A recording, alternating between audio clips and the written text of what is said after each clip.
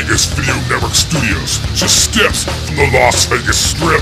It's Top of the Food Chain. And now your host, he's 1 part Mohawk, 2 parts attitude, and a touch of what the It's Al Mancini.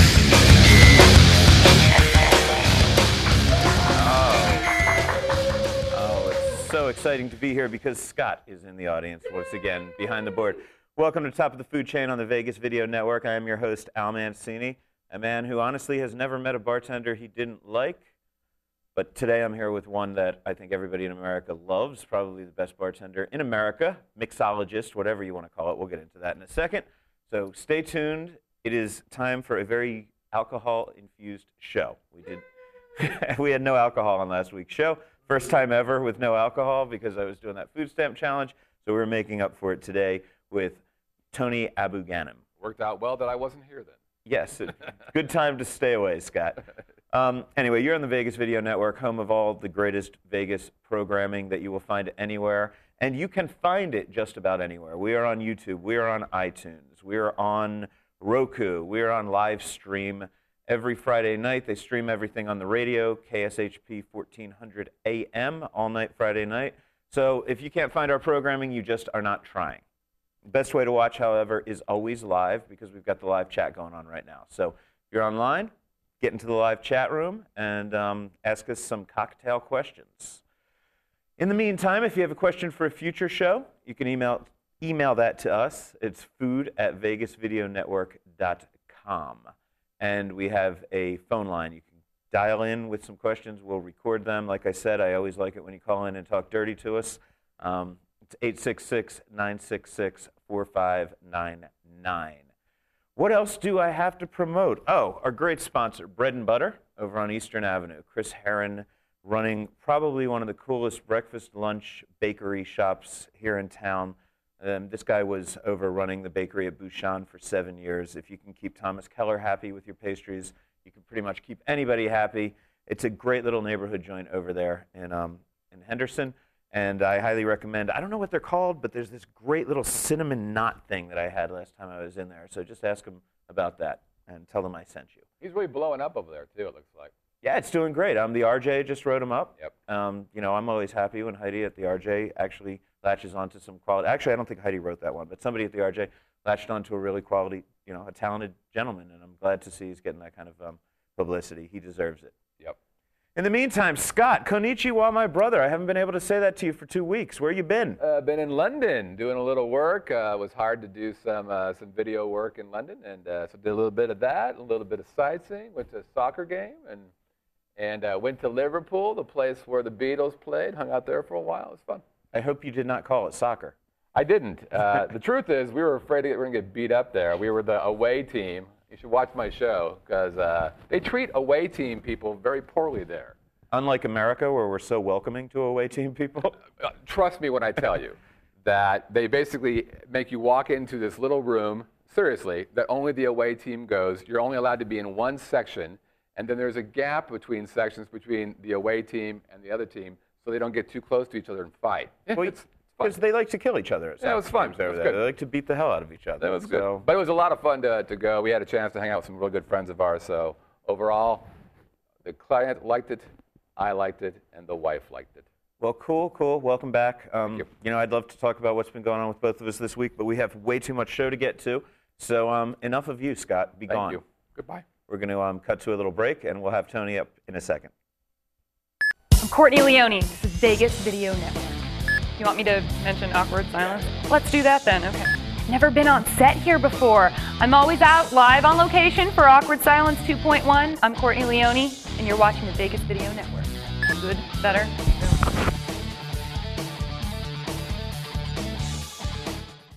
And welcome back to Top of the Food Chain. Once again, I'm your host, Al Mancini, and we are here to talk cocktails today. Sober show last week. It was a scene. I probably was the worst I've ever been without having a cocktail. But today, I have the king of cocktails, Tony Abou-Ganim. Abou-Ganim? Abou-Ganim. Abou-Ganim. Beautiful. Sorry, I get it wrong, man. You are, I mean, you know, Vegas is a town of mixologists. I mean, there's really a great cocktail resurgence in this town. and they look at you as if you're like the high priest or the pope or the god or I don't know. You're the king of cocktails. Oh, man, that's really kind. I was the lucky cat that Steve Wynn turned to in 1998 to do a great, fresh cocktail program at the Bellagio, and it was a very lucky, blessed day for me, so... But I mean, more than that, I mean, you're the man who invented the cable car, right? I did invent the cable car. I did some research on you, see, man. I called your friends today, found out some background on you. Cable car is a great drink. I mean, some people think it's a little girly, but I like it. Oh, man, men, women, everybody likes a cable car. It's one of those solid drinks that goes back to the early 1800s in a drink called the Brandy Crusta. So it's a simple drink that can be made. We're going to make it today. Okay. Let's not talk about it. Let's make it. Okay, well, let's make up a drink and get to chatting. But first, you've got this ice block here. And we were talking a bit about ice and how you work with Vegas tap water, for example, because we probably have the worst tap water in America, if you ask me. Awful. What I do is that this block of ice I made from reverse osmosis Las Vegas water. I freeze it in a little igloo cooler. It takes about 3 days to freeze. And with my trusty Japanese ice saw, which everyone I'm sure has at home, right. I cut away the bottom 2/3, and I'm left with this beautiful block. Is that what they use in that new Drew Barrymore movie to rescue the whales, where they have to cut the blocks of ice out? I think you could almost do that. But what I'm going to do just right now, because ice is the heart and soul of the cocktail. The cocktail's an ice beverage. No. Booze is the heart and soul of the cocktail. That's, you're messing with my religion here, man. It has been a week, I understand. But, if you have bad ice, the cocktail is going to suffer. So this is just hard, cold, crystal clear, beautiful ice. And all I'm going to do is I'm just going to break it down, and I'm going to cut it into some big chunks. And we're going to serve the first drink over a big chunk of ice. And this is actually the welcome drink for our pop-up dinner with Jet Tilla on Wednesday. Yeah, we've been talking about this pop-up and pop-ups in general. A lot of my viewers getting a little interested in what is a pop-up. And again, this is when you get a chef and, and in this case, a mixologist who don't normally operate out of a particular restaurant. You kind of go there and you do a special event. 1 night only, 2 nights, something like that. You and Jet Tilla, who's a good friend of mine, formerly of Wazuzu at Wynn, or at Encore, I should say, and now he's doing a lot in LA. You guys are taking over Origin India, which is, I think, one of the probably the best Indian restaurant here in Las Vegas. But you're going to be doing Thai food and cocktails, right? We're going to be doing Jet's. He's going to do some street food, some Thai street food. And I'm doing the best I can to pair some classic Tony Abu Ghanum cocktails with some twist. The first drink, my favorite cocktail. Yeah, a Negroni. A Negroni, yeah. Is it a coincidence that Negroni rhymes with Tony? I don't know. I thought maybe you named it. I wish. No. But this is going to be kind of, playing into Jet's hand. I'm using some local, fresh, well, not local, but fresh citrus, seasonal citrus. So what I've done here is I've got some blood orange and Caracara orange. So kind of some unique juices. And by the way, just so I should tell people, this pop-up, which we were hoping to promote, that's next Wednesday at Origin India. But I was just told it's sold out, so nobody can get tickets, or should they try anyway? Next time? Okay. Next time. Look at how beautiful that is. That is nice. So we're going to just do one quick cube in each glass. And next to the importance of booze and great ice, a great glass. And this is a glass that I actually designed. I have a new line coming out, hopefully later this year. I've got a new line of bar tools, which your viewers are the first to actually see the new line. These are the first unveiling of the tools. So I'm going to go ahead and use our jigger here, just because. I've gotten to arguments with some other great mixologists. Some really love to measure everything, and they take great pride in it. And other guys that I know who here in town who have gone on and won major competitions, they like eyeballing things better. And they think, the juice is always a little different, and the measurements should be adjusted accordingly. Are you a jigger guy or an eyeballing guy? Well, you notice I didn't jigger the Campari, which is. I have basically the sweet and sour elements are the most crucial to a balanced cocktail. Too much lime juice, the drink's going to be tart. Too much simple syrup or sweetener, the drink's going to be sweet. Too much booze, the drink's going to be good. The drink's going to be perfect. So yeah, I'm a little more forgiving on that. I think it's, after 31 years behind the stick, I pretty much have it down. But I always encourage young bartenders getting into the profession, get in the habit of using the jigger, because you measure it's going to be consistent every time. Now this is actually a new gin that's only been launched here in Nevada and New York City. From Bombay, it's their East. So again, keeping with Jet's food, Thai food, this is flavored with lemongrass and black peppercorns. So it's again taking the traditional Negroni, adding some fresh seasonal kind of citrus, and using this Asian-inspired. Of course, lemongrass, I mean, very big in Thai food. You know, I mean, it's just a key Thai ingredient. So well, you're going to be at the dinner, right? I hope so. I don't know if I made a reservation. I thought I did, but it was a while ago. I don't always call ahead. Sometimes I just show up places. Oh, this is going to be beautiful. So into the new Boston, which I designed a little differently than most Bostons. Oh, is that not the greatest sound? Sounds good. You know, I saw you do a demo and recently. You were talking there's kind of a sweet spot to hit that to get it off, right? When you're doing a Boston shaker? Yeah, your sweet spot, when you make the seal, and if you were to hold it kind of looking at you like this, Al, right here is the sweet spot. Okay. So all you need to do is pop your sweet spot, and the shaker comes right apart. Okay.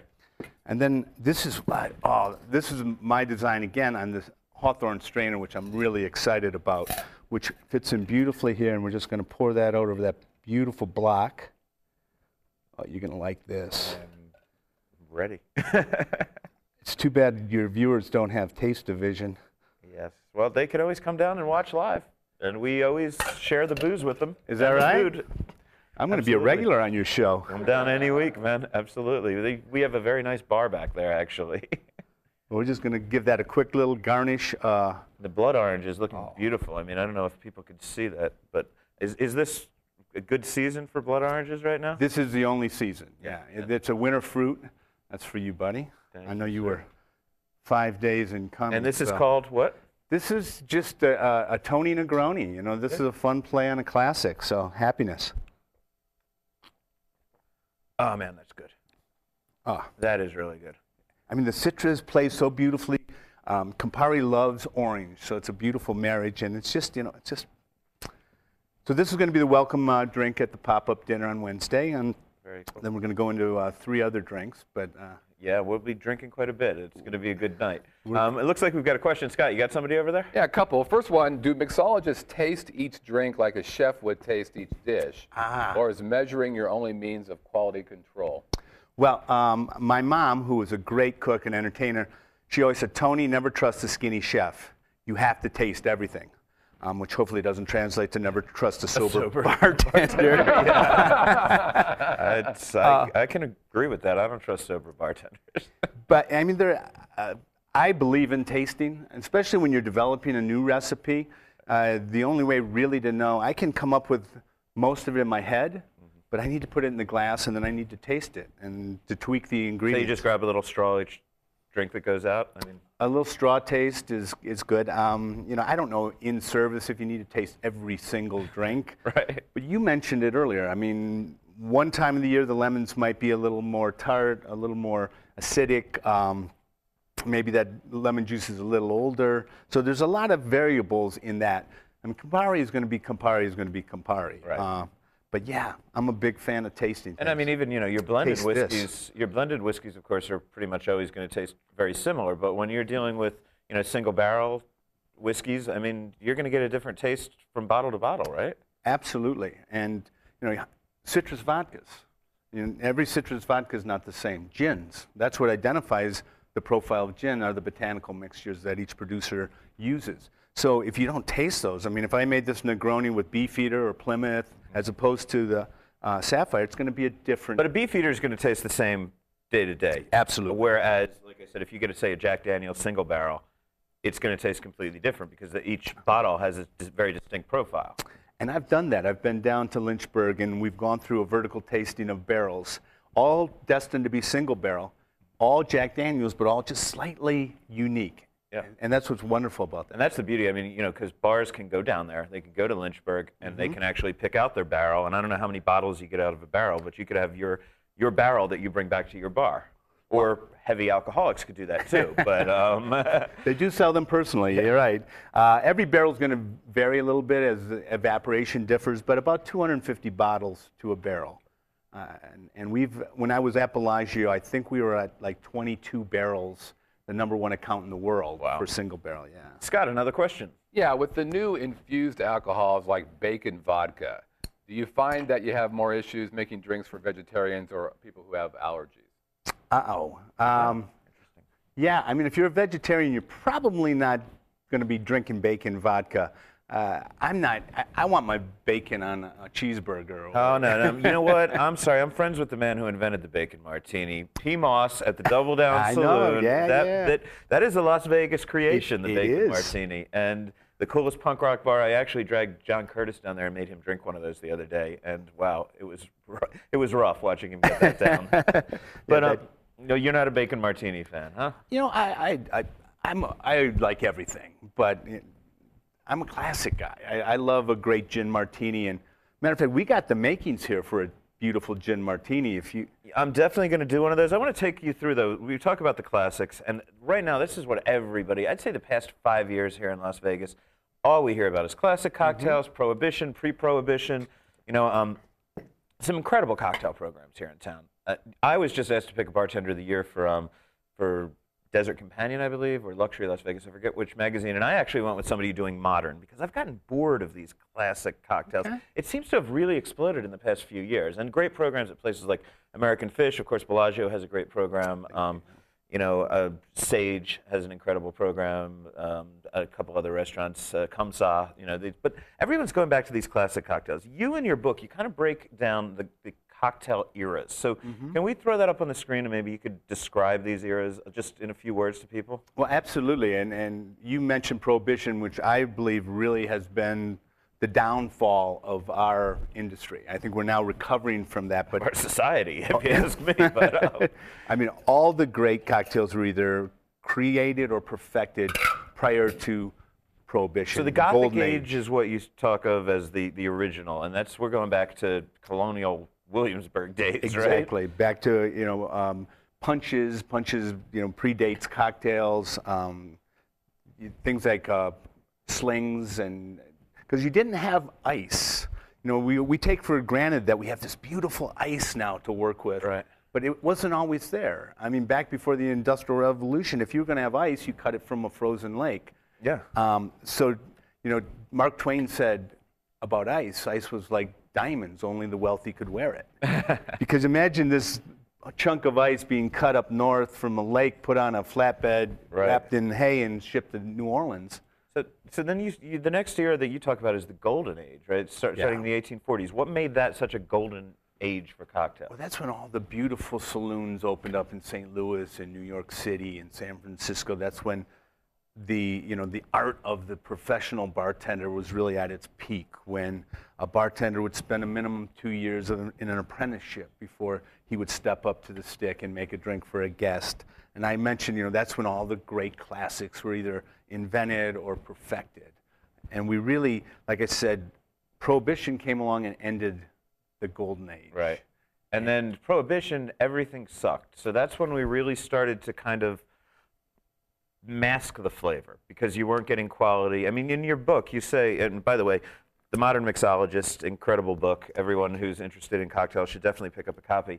But you know, you say it's all about the quality of what you're starting with, is your alcohol and your ingredients, your juices. And in Prohibition, it was crap. I mean, people were making it in their bathtubs, right? I mean, yeah, some of it was coming over the Canadian border, but how much can you make with Seagram's, really, you know? Well, it was, again, you can't build a Ferrari out of Ford parts. I mean, you don't have quality liquors to work with, but what you really didn't have was the professional barman.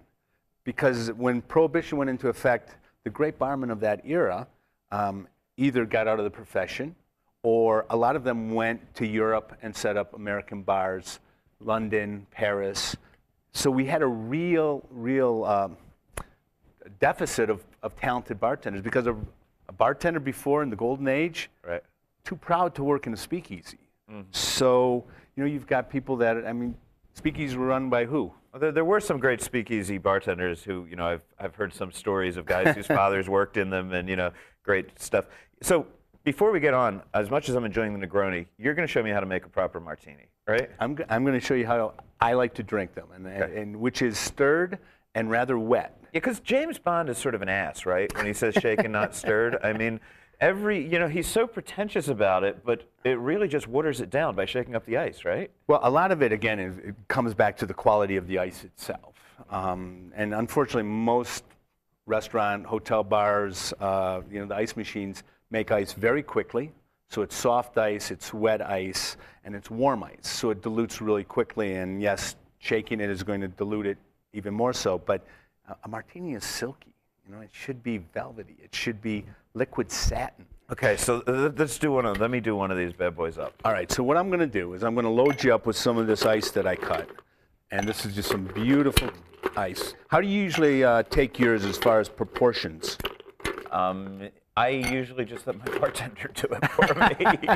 So honestly, I'm not a huge gin drinker, and I think at this point, people, the martinis kind of become bastardized because everybody drinks vodka martinis. Right. So we start off with some ice, quite a bit. Some beautiful crystal clear hand cut, sawed with the Japanese whale-saving saw. Okay. Now, what do we do? All right. Now, for everybody at home who has a bottle of dry vermouth in their liquor cabinet that's been there for the last 3 years, throw it away. Get rid of it because it's an aromatized wine. Vermouth shows best for about a month after you've opened it. So next time you buy a bottle of vermouth, after you've opened it, store it in the refrigerator. Treat it like a wine. So now how much am I putting in here? Well, Bernard DeVoto, who wrote The Hour, said that the perfect dry martini happens with a harmonious dry gin and a beautiful vermouth at 3.7 to 1. Okay. Well, yeah, I don't know how good my eyeballing is in that instance. All right, so I found it a little arrogant to ask a bartender to make a martini 3.7 to 1, so I'm 4 to 1. Okay. So 20% of my martini is vermouth. So if you have bad turned oxidized vermouth, right, it's going to be not a quality product. Right. Okay. So we're going to make 2. So fill it up to the top of the jigger there, which is going to give you a pony measure or 1 ounce. Okay. All the way, yeah. Oh, I'm pouring it in there, right? Yeah, exactly. Okay. And then 4 times as much gin. And I wouldn't use the jigger. I would I'll help you out here. Okay, you let me know. Normally I just drink it out of the bottle, but okay. We'll have some class. So what do we got there? 2, 3, 4? No, keep going. One more? We're making 2. That's perfect. All right. Okay. I like the way you measure. I just pour and let other people tell me things. Now I've designed 2 different spoons, and you'll notice the end, it's not a typical shape of a spoon, so that the end of the spoon actually hugs the side of the glass. Okay, yeah. So are you a twisted guy or a straight guy? Huh? Spoon-wise. I know you're twisted. Twisted? Yeah, I'm absolutely a twisted guy. Let's go with the twisted. Okay. So now, what is the way that you use a spoon like this? You just stir it around? Well, you don't just stir it. Okay, well, tell me. You're the expert, man. I'm just the drunk. Yeah. So it's not your grandmother's oatmeal cookies that you're stirring there. It's okay. Hold it like this, Al. This? Like this, like a cigarette. I don't know if you ever smoked, but not cigarettes, but I have been known to smoke a few things. Okay, in my day. Different grip altogether. But you don't want to move your hand. You just move your fingers, and what you need to do is you need to imagine Frank Sinatra playing in your head. You're wearing a tuxedo. All right. Okay, we doing okay here? Yeah, maybe. No? It's a good thing that you stick to having your bartender make it. Hey, come on. I don't tell you how to do TV. You don't tell me how to pour drinks, okay? Touché. All right. So now we have Why is the spoon twisted like this, though? I mean, people see that. What is the need for that twisting? Again, it's a personal preference. I like the straight barrel-style spoon, but it's again, how it feels between your fingers and how it helps you to stir the drink. That's all it has to do with. I can do it probably equally as good. I am going to let you pour these, and then we're going to go to a quick break, and we'll be drinking them when we come back. But now, just explain very quickly, you need a strainer at this point. It's a different kind of strainer than you originally had. Right. This strainer is referred to as a julep strainer, and again, it dates back to the 1800s when dentistry was not really what it is today. So people, when they had ice drinks, they would put if they had bad teeth, put the julep strainer in so the ice didn't come in contact with their teeth. Okay. Hence the julep strainer. And it's a strainer we use for stirred drinks, not shaken drinks, because how beautifully it sits right there. Okay. And then we have our beautiful cocktail or martini glass. Which, of course, you put the ice in first and you dump it out so it gets nice and chilled. Right. Cold drink, cold glass. Oh, that's gorgeous. Now, you've got onions, not olives, which makes this a Gibson rather than a martini, right? That's it. I'm a Gibson lover, so we're going to just put a single pearl onion in there. I'm going to cut a little bit of lemon zest because I love lemon in a martini. And we're going to just kind of express those oils over the top. Oh, you can smell that. How beautiful. Yum. And see, you don't you don't fill this all the way up, which is good because, I got a little carpal tunnel sometimes. If I'm trying to hold a martini glass, it'll be like pouring. But so you're not supposed to fill it right to the brim. Well, this is a big thing that steakhouses got us accustomed to, these, mega 10, 12-ounce martini glasses. Martinis are always short and snappy, 2.5 to 3.5 ounce glasses. So really, that is the proper pour so that your martini is ice cold from the first sip to the last sip. And you can have the 3 martini lunch, right? And then you can have the 3 martini lunch. Cheers. There you are, my brother. Happiness. Yeah, much better when you make it. Oh, you did good, If I were to do that on my own, it wouldn't have been good. We're going to be back. We got one more drink to make. We're going to trade out some of this fun stuff, and we'll be talking more cocktail tips in just a second. But first, a word from our people. Traditional media believes that after about 3 minutes, you'll tune out. Most Vegas media companies think if it doesn't jiggle, you won't tune in. At the Vegas Video Network, we think both are wrong. The Vegas Video Network is the first and only live online broadcast network that specializes in insider news and expert views about Vegas. We combine great storytelling with the ability to watch when and where you want on your computer, mobile device, or television. Discover the real Las Vegas. Visit VegasVideoNetwork.com.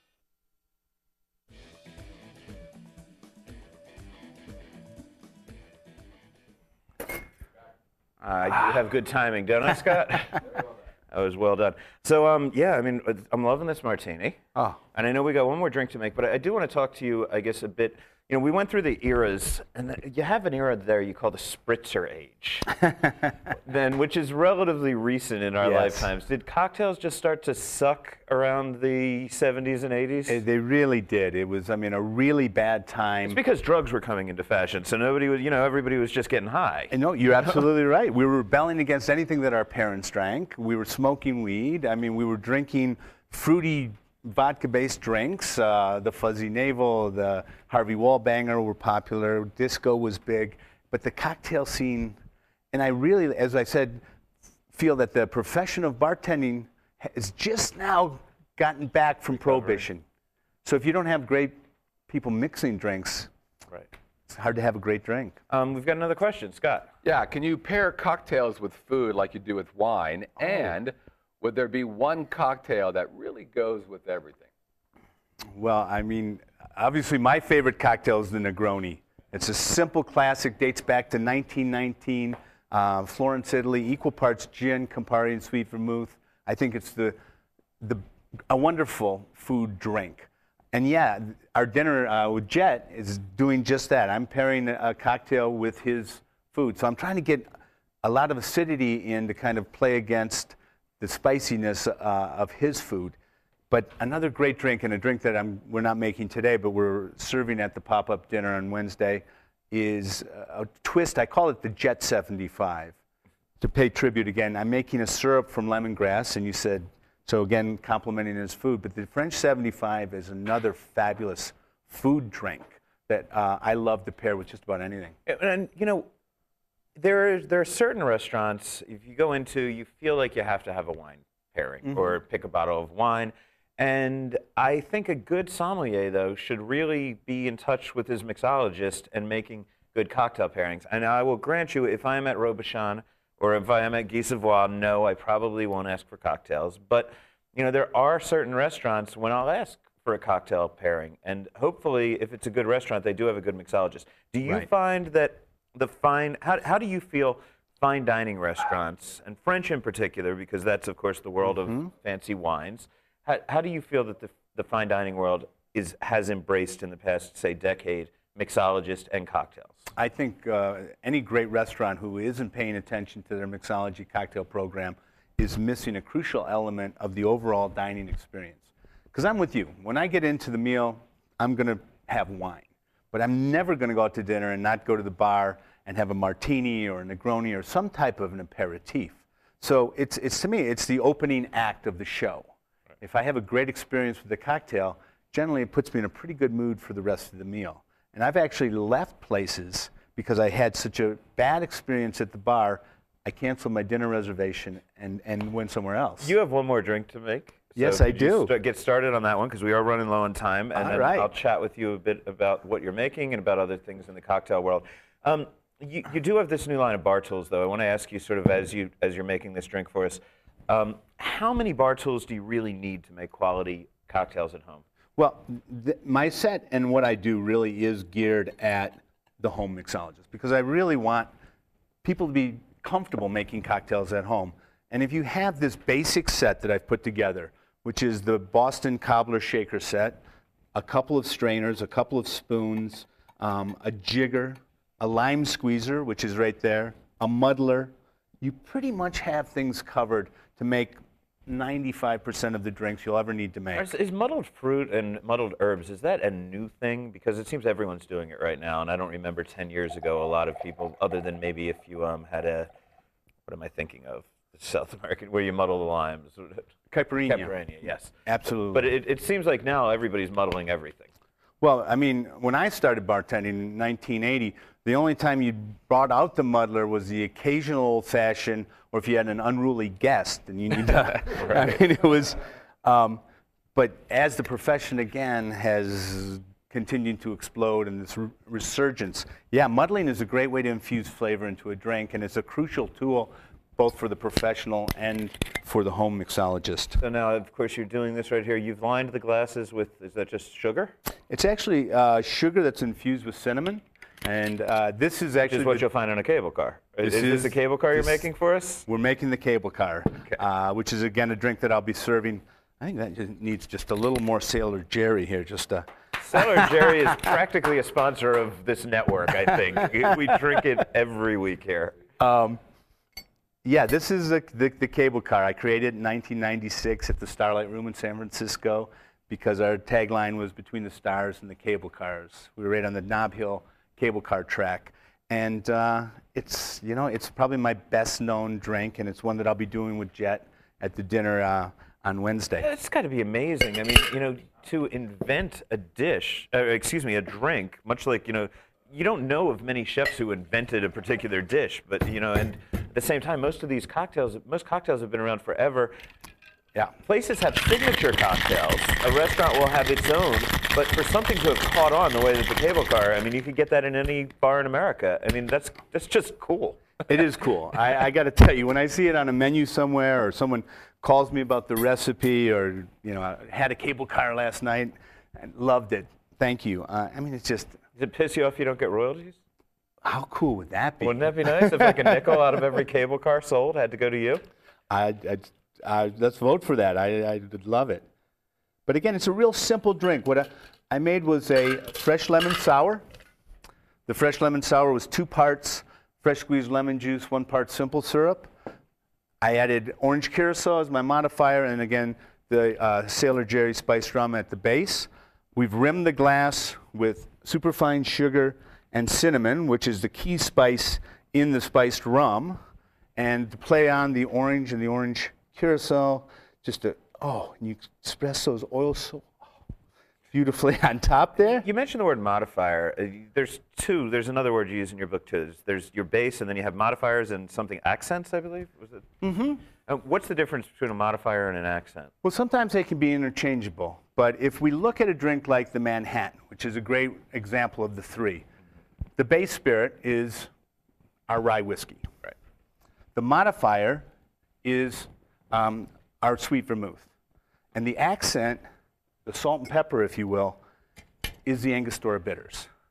So that's perhaps the best example of how those fall into those categories. Like I said, sometimes the two can be interchangeable, but a cocktail should always be about the base spirit. Everything there is to make it more than just the sum of the parts. Right. A margarita should be about tequila, and the cable car should be about spiced rum. My friend? Cheers. Happiness.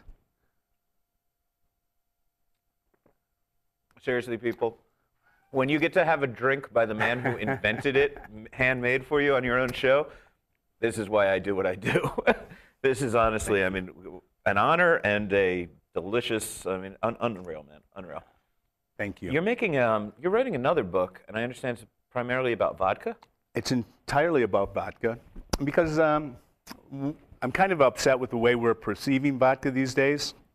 And also, I think that most people don't have a perception and an appreciation and understanding of vodka, because what brought vodka into its popular state is the mixability of it.